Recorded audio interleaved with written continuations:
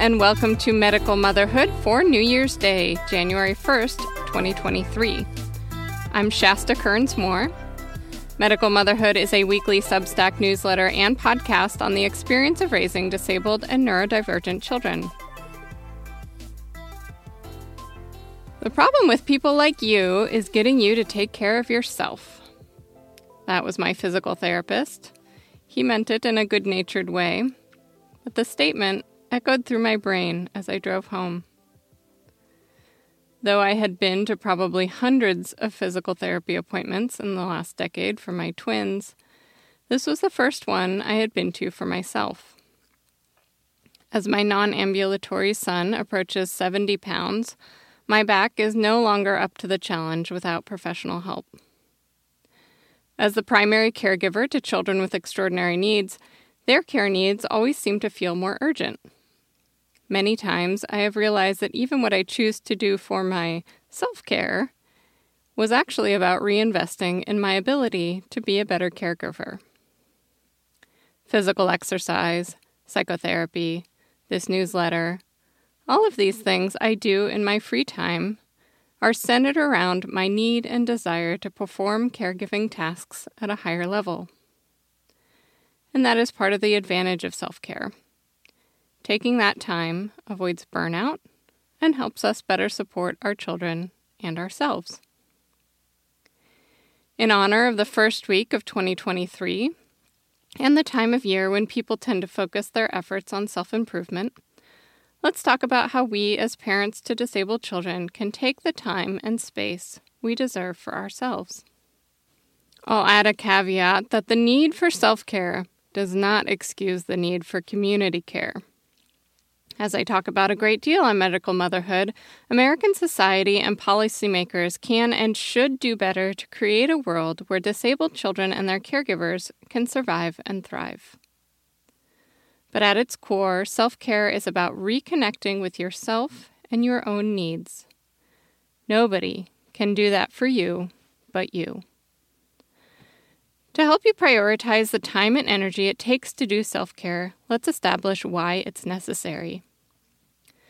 Research bears out the idea that caregiving to children with disabilities is more stressful than typical parenting, and that the number of parents affected is growing. As reads a 2009 review of the needs of caregivers to medically fragile children, quote, "With healthcare advances in medicine and technology, there are a growing number of children with chronic conditions and disabilities, i.e. the medically fragile, surviving longer and being cared for almost exclusively in the home by parents. The physical strains, financial constraints, emotional effects, and social isolation experienced by parents caring for children with such complex medical needs may ultimately impact their physical and emotional health." And, in contrast to children with medical challenges, some studies have found that behavioral challenges are even more closely associated with parental stress and its related impact on health. For example, parents of children with the wide-ranging diagnosis of cerebral palsy reported higher stress levels and lower self-confidence when the child with CP also had behavioral health needs. In another study, parents of autistic children reported higher rates of depressive symptoms than parents of children with other diagnoses. So, given that these phenomena are well established, it was surprising to me that I couldn't find much in the way of research on effective self-care strategies for parents to disabled children generally. But I did find a 2020 study that focused on parents of children with fetal alcohol syndrome, which compiled a lot of great information on the under-researched topic. The researchers found that these mostly adoptive parents face numerous obstacles to self-care, but that the more confident a parent felt in their ability to achieve this respite, the better they felt about their parenting. Stress reduction is important for all parents, wrote the researchers, but stress reduction interventions may be especially critical in caregivers of children with special needs, given their documented high stress levels. Some policymakers and others might think that the answer is more services.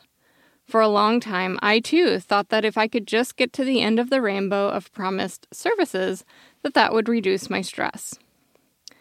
But I discovered that government services like school and in-home caregiver hours, while they can be of limited help, came with their own set of stressors. The researchers, too, found that the more direct methods of stress reduction were more effective. Though standard services such as respite care and case management may slightly reduce stress, targeted stress reduction interventions have a larger effect on parental stress reduction, they wrote. Helpfully, these folks identified 4 buckets of self-care interventions. 1. Mindfulness, being alone, going outside, and prayer. 2. Being with others, social outings or support groups. 3. Therapy. Acceptance and commitment therapy was called out as particularly effective for this population. Finally, physical exercise, such as yoga, walking and running, or weightlifting. They also identified the barriers to self-care, what got in the way of parents being able to do these basics. Lack of time was by far the most common obstacle reported, reads the study, with lack of financial resources also frequent. Many parents also noted that not having childcare, especially childcare that is equipped to handle the needs of their children, was an obstacle to self-care. Did that surprise any of you out there? Time and money. Not a surprise to me. I remember people telling me at the beginning of my twins' lives that this life is a marathon and not a sprint. I didn't know what that meant. But with a decade of caregiving behind me, and who knows how many decades of caregiving ahead of me, here's what I've learned so far about self-care. 1. Pick a small, achievable goal. I grew up in Tracktown, USA, otherwise known as Eugene, Oregon, the literal birthplace of Nike. I've always been surrounded by runners and joggers, so I thought that's what I had to do in order to be fit. But it turns out that running is too high impact for the particular body that I own, and brisk walking is just as beneficial. Released from my false notion of fitness, I have a wonderful new tool for self-care, which leads me to: each person is an individual, and each moment is only a point in time. If self-care for you looks like kickboxing rather than a bubble bath, do that. If normally you would enjoy going out with your friends, but you're just not feeling it tonight, go get a drink by yourself instead. Self-care is ultimately about feeling the freedom to do what it is you want to do, and it's counterproductive to should all over yourself. 3. Eat for physical health. Exercise for mental health. Okay, maybe this violates the rule I just mentioned, but personally, I lost 25 pounds and achieved greater self-assuredness when I adopted this motto. Eat plenty of low glycemic index foods when you have the willpower to do so. The more you do, the more you will like them. Exercise will help keep you on track mentally, which also cuts down on reaching for the junk food for comfort. And finally, my 4th piece of advice: prioritize sleep. I know more than anyone how this is much easier said than done, so try. Knowing how difficult it was for me to get out of the house for the hour-long appointment, my physical therapist gave me several simple exercises to do at home. But I was rarely able to keep up the routine. 3 months ago, though, I found a full-body exercise class. The appeal of being able to leave my house once a week for an hour turned out to actually be the ticket to progress. Motivation and linked rewards come in all stripes. So when it comes to self-care, we often have to focus on our why before determining our what. Take the time to puzzle it out. You deserve to put you first.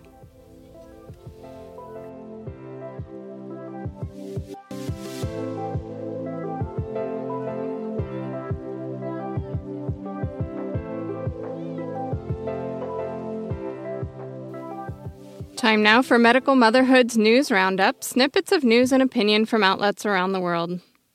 From CNBC.com, Congress's lame duck session leaves unfinished business on issues that address Americans' everyday financial needs. Supplemental Security Income, a federal program that provides benefits to the elderly, blind, and disabled, turned 50 this year. Yet, many of the program's rules have not been updated for decades. A bipartisan bill from two senators from Ohio, Democrat Sherrod Brown and Republican Rob Portman, would raise the asset limits for beneficiaries to $10,000 for individuals and $20,000 for couples, while also indexing them for inflation. That proposal did not make the cut in year-end legislation, despite high hopes from advocates. The fate of the proposal is unclear since Portman is retiring this year, and it remains to be seen whether another Republican leader will step up to support it, said Director of Economic Policy at the Bipartisan Policy Center, Shai Akabas. It's going to probably be some time before that gets another opportunity, Akabas said. From the Washington Post, Judy Woodruff on how her son with disabilities changed her view of health care. Last month, TV anchor Judy Woodruff had some news of her own. She is stepping down from PBS NewsHour on Friday, December 30th. Woodruff will continue to report, though, and has a special focus on issues in the disabled community. Her son, Jeff, was born with mild spina bifida before a failed shunt replacement left him with much more serious disabilities. I thought I was sensitive and compassionate before Jeff was injured, Woodruff said, but I found there's just a whole other level of what he was experiencing that affected me profoundly. As a parent and caregiver, you suddenly belong to this community that you never knew you were going to be a part of, and none of us probably wanted to be there. As parents, she and fellow journalist Al Hunt were lucky to have the flexibility and financial resources to give Jeffrey whatever was required. As journalists, they experienced an intimate look at America's healthcare system. It makes you appreciative of how difficult and expensive a serious health issue is, Al says. It used to infuriate me when politicians would talk about how good the current healthcare delivery system was.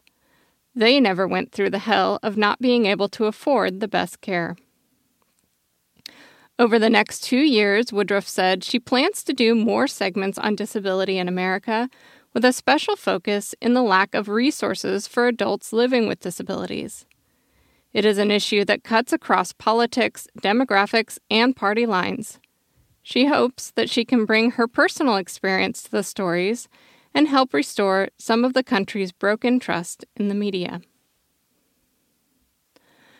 From North Country Public Radio in New York, for disabled children of military parents, frequent moves can lead to schooling and healthcare gaps. Advocates say military families with disabled children often face problems when they move from place to place. Their new district or state might not offer the same services as their old one. It's a very difficult system to navigate, especially when it comes down to the school district level, said Jackie Nowicki, a researcher with the Government Accountability Office who has studied the programs the Defense Department offers to families with children in special education.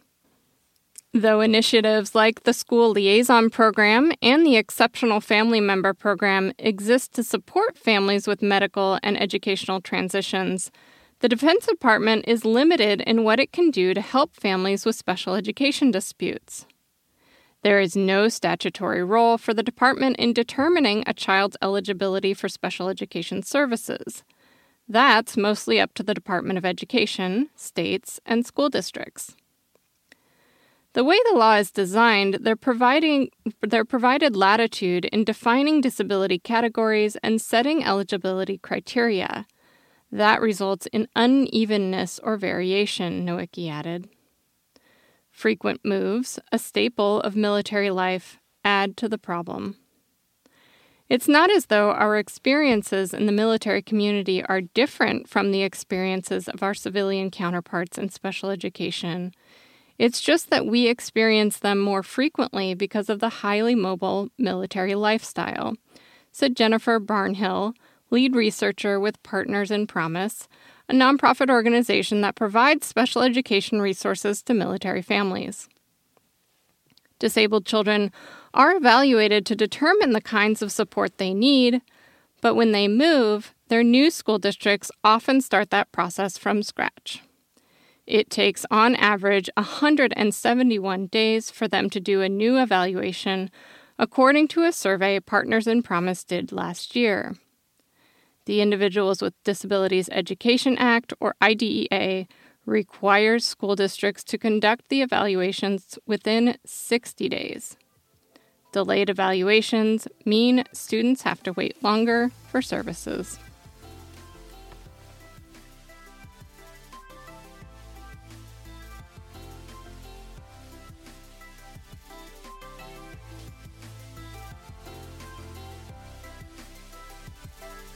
Medical Motherhood brings you quality news and information for raising disabled and neurodivergent children.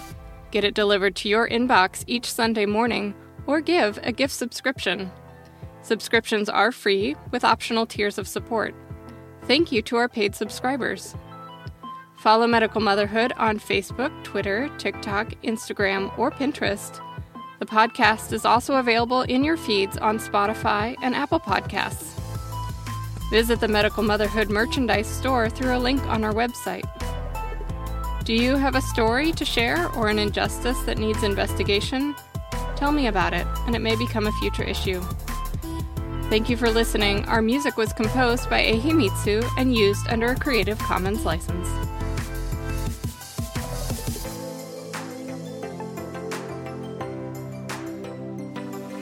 Mama Radio.